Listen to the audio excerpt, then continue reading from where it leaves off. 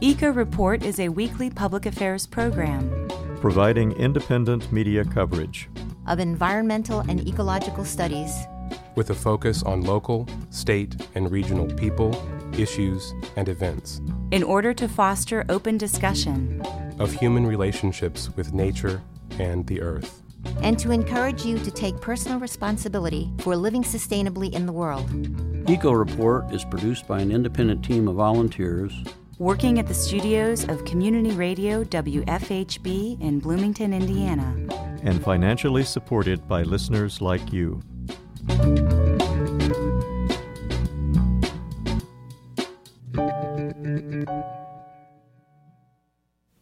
Good morning and welcome to Eco Report. For WFHB, I'm David Lyman. And I'm Julianna Dailey. A long-delayed recycling project in Monroe County has entered another stage. Consultants are now on the clock to complete a feasibility study for a mixed waste processing facility, also known as MRF, pronounced MRF. The MRF project has been studied and debated for more than 7 years. The County Solid Waste Management District has now contracted with Florida firm Kessler Consulting for the new study. The district's director, Tom McGlasson Jr., told the district's Citizens Advisory Committee last week that Kessler has 8 months to complete it. Their first step in doing this beyond the data gathering and research is to get people up here and begin the waste characterization study that was called for in the RFP. So they're game planning and scheduling people to get that done. Have a conference call scheduled with them early next week, and hopefully we'd have more information on schedules and what their plan is. The 30-day waste characterization study is needed to determine how much of the county's waste is trash and how much is recyclable materials. Kessler Consulting is also assisting the City of Bloomington in its switch to an automated sanitation service. When we were reviewing the RFPs and stuff, I was made aware that the city had entered into that agreement with them, but that did not. That was not a factor that we considered when we reviewed RFPs and made a recommendation for award. But given that we're in that situation and that one of the caveats of the waste characterization study is that the city's waste stream is to be looked at separately, from the other waste streams that are out there. I would hope that there's some benefit to having them involved with both entities. In his update to the Citizens Advisory Committee, McGlasson also said he is preparing the district's 2018 budget. The proposed budget will be presented to the Solid Waste District Board in June. Committee member John Arnold asked McGlasson if he spotted any trends. Trending is for budgeting purposes, it's hard to see because our budget we've been tied up with budgeting for a MRF that never came to existence. This year our budget includes 2 roll-off trucks and drivers for those trucks that we do not have. And what that means for us, operationally as we go through the year is, when those expenses don't occur, that money winds up getting transferred into other lines to cover the expenses that do happen because we did not have those trucks, or we weren't processing our own material. We had to pay somebody else to handle those materials. As far as trying to predict what those will be, we do have accurate data on tonnages and stuff for waste and recycling, and those numbers actually have been fairly steady and consistent for us over the years, and we're not seeing any significant increase or decreasing trend on those. So it's pretty easy to project what those costs will be. McGlasson said he didn't expect any new fees to be added in the coming budget cycle. On May 18th, Indiana Governor Eric Holcomb signed House Bill 1344, providing relief to the residents of Calumet neighborhood of East Chicago, who are suffering the consequences of lead and arsenic contamination in the neighborhood. The neighborhood was built on the USS Lead Superfund site. The legislation mandates that the Indiana Department of Environmental Management, or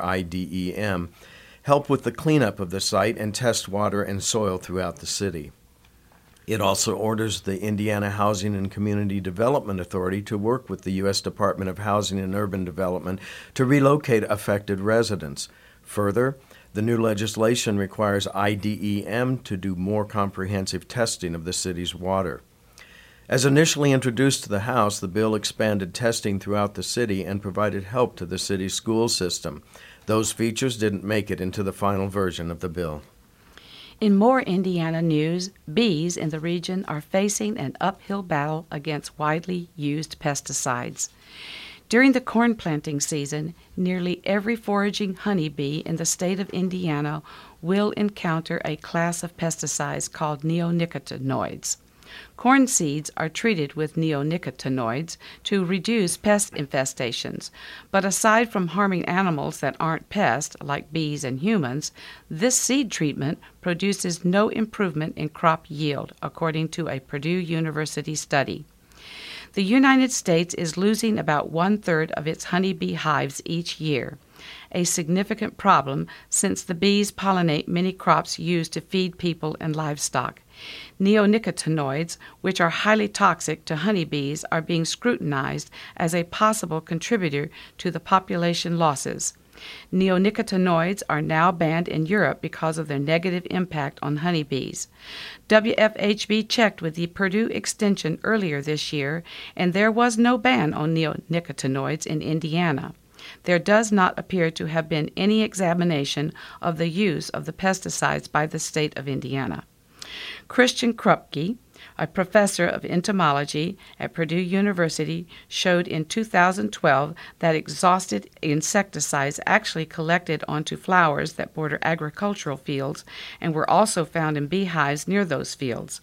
Bees in those hives showed physical signs of insecticide poisoning, and dead bees tested positive for the neonicotinoids used as seed treatments for corn and soybeans.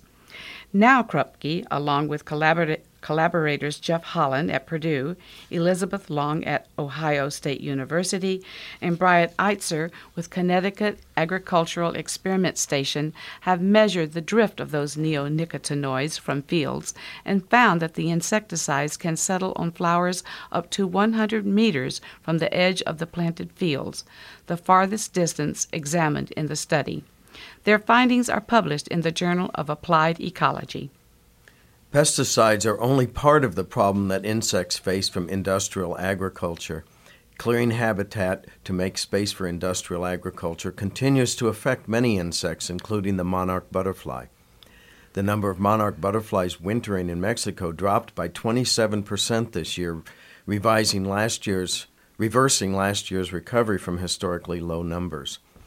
The experts say the decline could be due to late winter storms that blew down more than 100 acres of forests that serve as winter habitat for migrating monarch butterflies in central Mexico. The monarchs depend on finding relatively well-preserved forests where millions of the orange and black butterflies hang in clumps from the boughs. The trees and the clumping help protect the butterflies from cold rains and steep drops in temperature. This year, however, the butterflies covered only 7.2 acres as compared to last year's 10 acres. This compares with a record low of 1.7 acres in 2013. 20 years ago, the average area covered was 44 acres. The monarch's winter habitat continues to be affected by increased logging in central Mexico, where U.S. demand for avocados have led to avocado farms replacing the forests. In more U.S.-Mexico news, a new study by the Center for Biological Diversity has found that if Trump's U.S.-Mexico border wall is constructed, it will threaten 93 endangered species, including jaguars, ocelots, and Mexican gray wolves.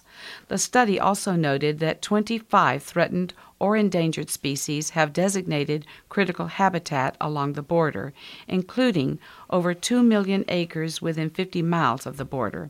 According to the center, the wall could drive species to extinction in the United States. The study identified all threatened, endangered, and candidate species, those being considered for protection, that have ranges near or crossing the border. They include 57 endangered species, 24 threatened species, 10 species being considered for protection, and 2 species of concern, golden and bald eagles. Construction of the 1,200-mile wall, along with related infrastructure and enforcement, will cut off migration corridors, reducing genetic diversity, destroying habitat, and adding vehicles, noise, and lights to massive stretches of wild borderlands. Trump has also launched a review of over 24 national monuments.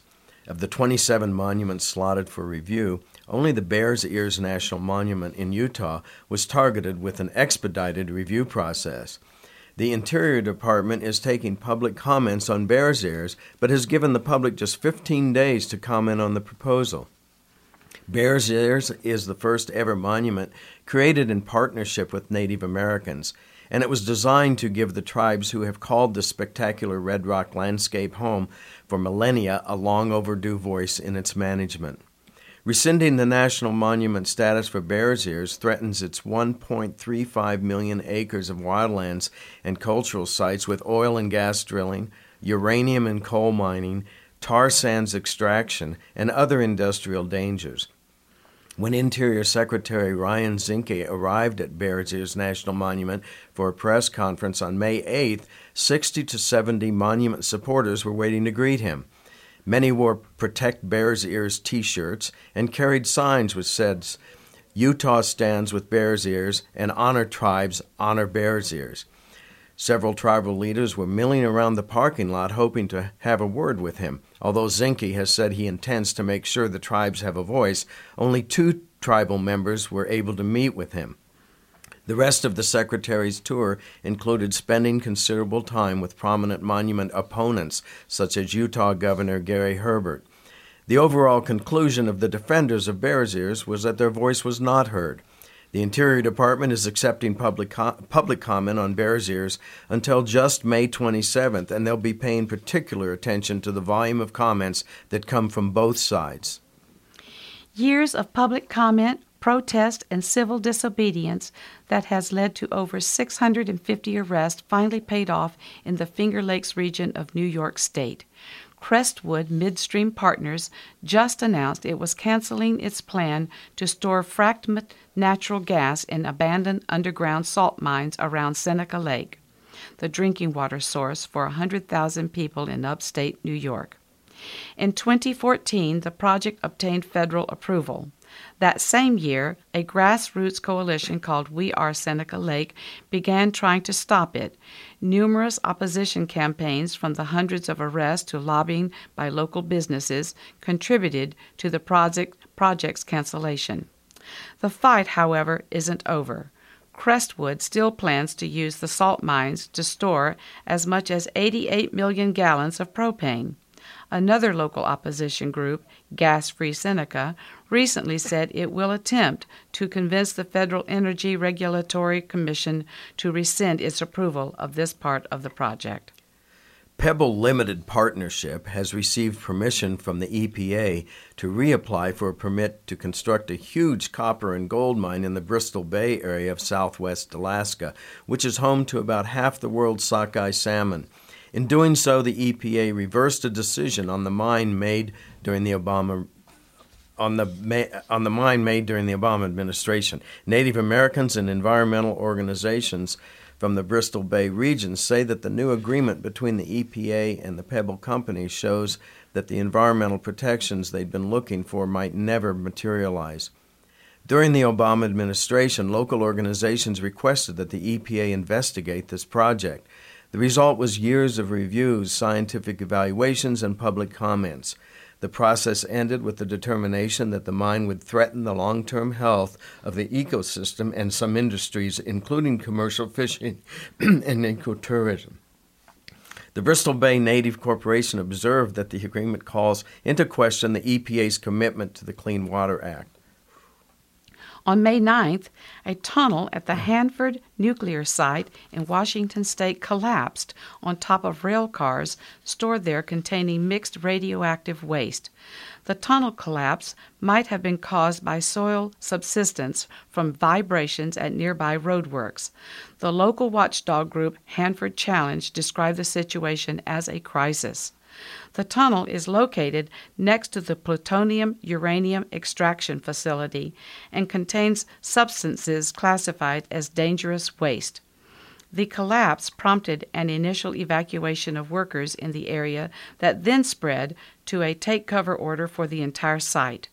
The already embattled Hanford site was originally part of the Manhattan Project and a major supplier of military plutonium. It houses 177 storage tanks containing liquid radioactive sludge.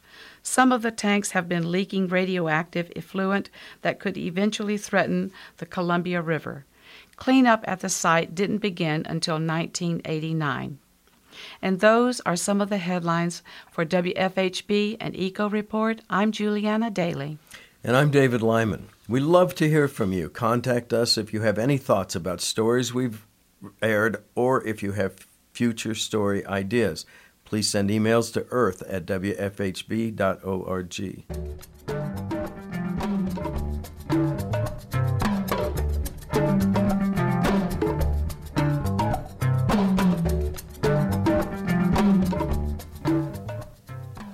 In today's Eco Report feature, correspondent Norm Holy speaks with the manager of the Lake Lemon Conservancy, Adam Casey. In this next clip, Casey begins by discussing the sedimentation issues at Lake Lemon. The primary problem that reservoirs face is sedimentation. They tend to have large watersheds, and there were areas that were previously streams, very hilly terrain. So they all kind of face the sedimentation. Most of the reservoirs around this part of the state were built in the mid-1900s, and they're all kind of coming to this critical age now where the sediment's becoming such a large problem, losing capacity, recreation potential, and really just overall degradation. What we can do from the lake side as far as management, we'll be looking at a couple different sediment management options, including large-scale dredging on the east end, utilizing hydraulic dredging, creating engineered deltas to try and capture the sediment in a localized area so we can focus our efforts on a localized area instead of the entire east end of the lake. One of the other options is kind of a hybrid approach where we use some of our sediment material to create a berm system and essentially create a wetland area on the eastern end of the lake, and we would be using type of water diversion mechanisms to direct the water and the sediment into these locations so it falls out and into one location where we can manage it. That's the biggest problem is once it hits the lake now, it just spreads out into that entire bay and it becomes very difficult to grasp. I know one of the aspects of your program is to prevent the sediment from coming into the lake. What are you planning to do on that? We've actually invited out the Sycamore Land Trust to come to the meeting tomorrow, and we really need to start partnering up with some of the entities in the watershed. They own a lot of the land just east of the reservoir, so creating these partnerships and looking for projects we can do together will be a huge impact. Another thing I believe that we need to do is to focus some efforts or some money to do a really comprehensive stream bank survey. Seems like a lot of the erosion happens in the lower portions of Bean Blossom Creek prior to entering into the lake. Again, this is due to the large watershed and really flashy flows that we have. So if we can do that and kind of find some areas that we think we can go in and stabilize the stream bank and have a large impact, I think that'll be the best choices and one of the next steps that we need to take. And what are you planning to do in terms of removal of some of the sediment? One of the first ways that we're going to be kind of changing our focus is really need to look into the methodology that we use rather than using the mechanical dredging, which is great for digging access channels and straight shots. We really need to start looking into the hydraulic dredging technology, which would allow us to move much higher volumes over a larger area. This is one of the challenges that we face also, is what we're going to do with the sediment. We currently have 2 Rule 5 permitted disposal sites where we dump the sediment out now. But if we start moving large amounts of sediment, such as that's possible with hydraulic, we're going to run into these issues of what do we do with the sediment? We're very hilly out here. There's not a whole lot of farm fields. One of the things that we've talked about kind of briefly is maybe we can use some of this sediment that we remove from the lake and kind of put it back in, just shift it, so we can use it to create our berms in our managed delta. Now, I know over at Yellowwood Lake, when they dredged that, they actually built a little mountain, if you will, and used it for winter sports, so it's skiing and sledding area. Would that be a possibility out there at Lake Lemon? Yeah, I mean, that really could be a possibility. Currently, our disposal sites now are not accessible to the general public. But in the past, one of the things that was looked at is utilizing Little Africa, which is a nature preserve and bird viewing site, and maybe expanding that westward. Use the sediment to expand the land mass there, create hiking trails, birding stands, and potentially a large viewing mound. Now, is there any potential use of the sediment in constructing the I-69 corridor? We had actually looked at that prior when the project was announced, and we had some of the engineers come out and test the soil, and the problem that we ran into was it did not have a high enough degree of compactability, so the clay content was so low they couldn't reach the compaction standards. Now, we do have some home residents around the lake that have been using it for fill and for gardens. And last year, when FEMA redid the flood zone map, we actually had a home that was being built. They came and took over 100 triaxles of dirt and raised the lot out of the floodplain. I think they raised it up about 8 feet.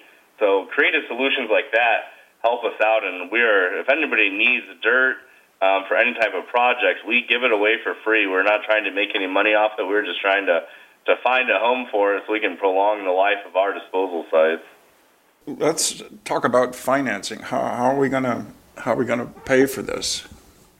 We do have a master planning committee right now, and on that committee is a finance committee, and it's going to have to be a hybrid approach because I think these large projects do cost quite a bit of money.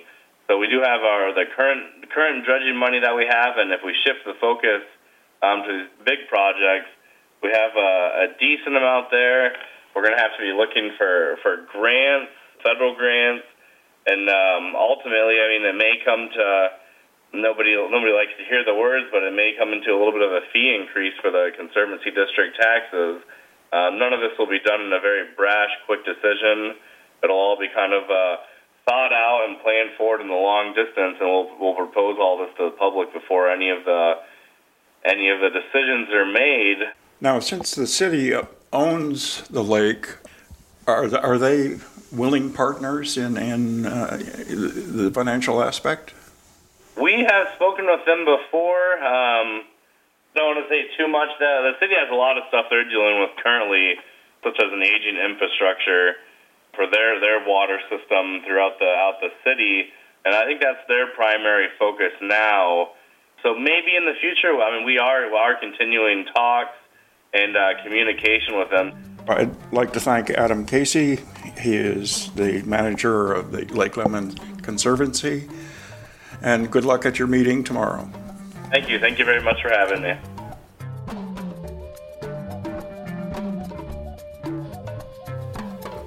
Eco Report is currently seeking volunteer journalists to contribute short weekly headlines about ecological issues from indigenous resistance to infrastructure projects to climate change and biological diversity. Commitment is light and you can set your own schedule. For more information, email us at earth@wfhb.org or call 812-323-1200. And now it's time for our weekly calendar of events. Enjoy a stomp in the creek on Saturday, May 27th at Brown County State Park from 2 to 2:45 p.m. What could be better than splashing in a small stream looking for various frogs, salamanders, and water bugs? Meet Ella at Lake Strawl for this fun and fascinating creek stomp. Dress appropriately. Things could get a little messy. Volunteer in the American Hiking Society's 24th anniversary of National Trail Days to help maintain the trails at Griffey Lake on Saturday, June 3rd from 9 a.m. to noon. Bring sturdy shoes, gloves, and a water bottle. Lunch will be provided. Take some time to learn more about eagles at Monroe Lake Paintown State Recreation Area on Saturday, May 27th from 9:30 to 11 a.m. Drop by to learn a few facts about Monroe Lake's best-known bird, the bald eagle. Kids can make an eagle craft, and you can pick up a guide to the best spots to see eagles at the lake. Take a wildlife hike at Brown County State Park on Tuesday, May 30th from 3 to 4 p.m. Meet Sheena in the Lake Ogle parking lot and head out around the lake looking for traces and signs of wildlife. Who knows what you might find on this exciting and breathtaking hike. Learn about the geologic history of Indiana's limestone on a guided tour of the State House Quarry at McCormick's Creek State Park with Dr. Todd Thompson, the state geologist and director of the Indiana Geological Society, on Saturday, June 3rd from 9 a.m. to 11 a.m. Meet at the CCC Recreation Building. Reservations are required.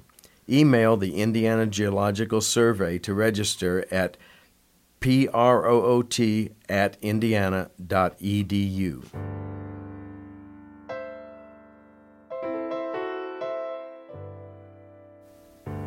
That wraps up our show for this week.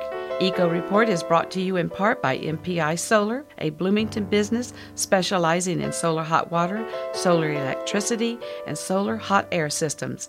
MPI Solar designs and installs solar power generation systems that encourage independence and individual responsibility. Found locally at 812-334-4003 and on the web at mpisolarenergy.com. This week's news stories were written by Linda Greene, Norm Holy, and Sarah Vaughan. Norm Holy produced the feature, Aaron Comforty edited the script, Julianna Dailey compiled our events calendar, our executive producer and engineer is Joe Crawford. For WFHB, I'm David Lyman. And I'm Julianna Dailey. Join us on Thursdays at 11:30 a.m. before Democracy Now! And on Fridays at 5 p.m. before Kite Line for our weekly radio rundown on ecological news and resistance. Until then, Eco Report encourages you to take direct action to defend the Earth. You've been listening to the Eco Report, a volunteer-powered production of Community Radio WFHB in Bloomington, Indiana.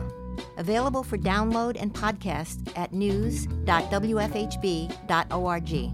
Eco Report is your independent, ecologically inspired news source for South Central Indiana, bringing you news that the Earth wants you to hear. Send your comments, suggestions, and story ideas directly to the Eco Report staff. The email address is earth@wfhb.org. That's earth@wfhb.org.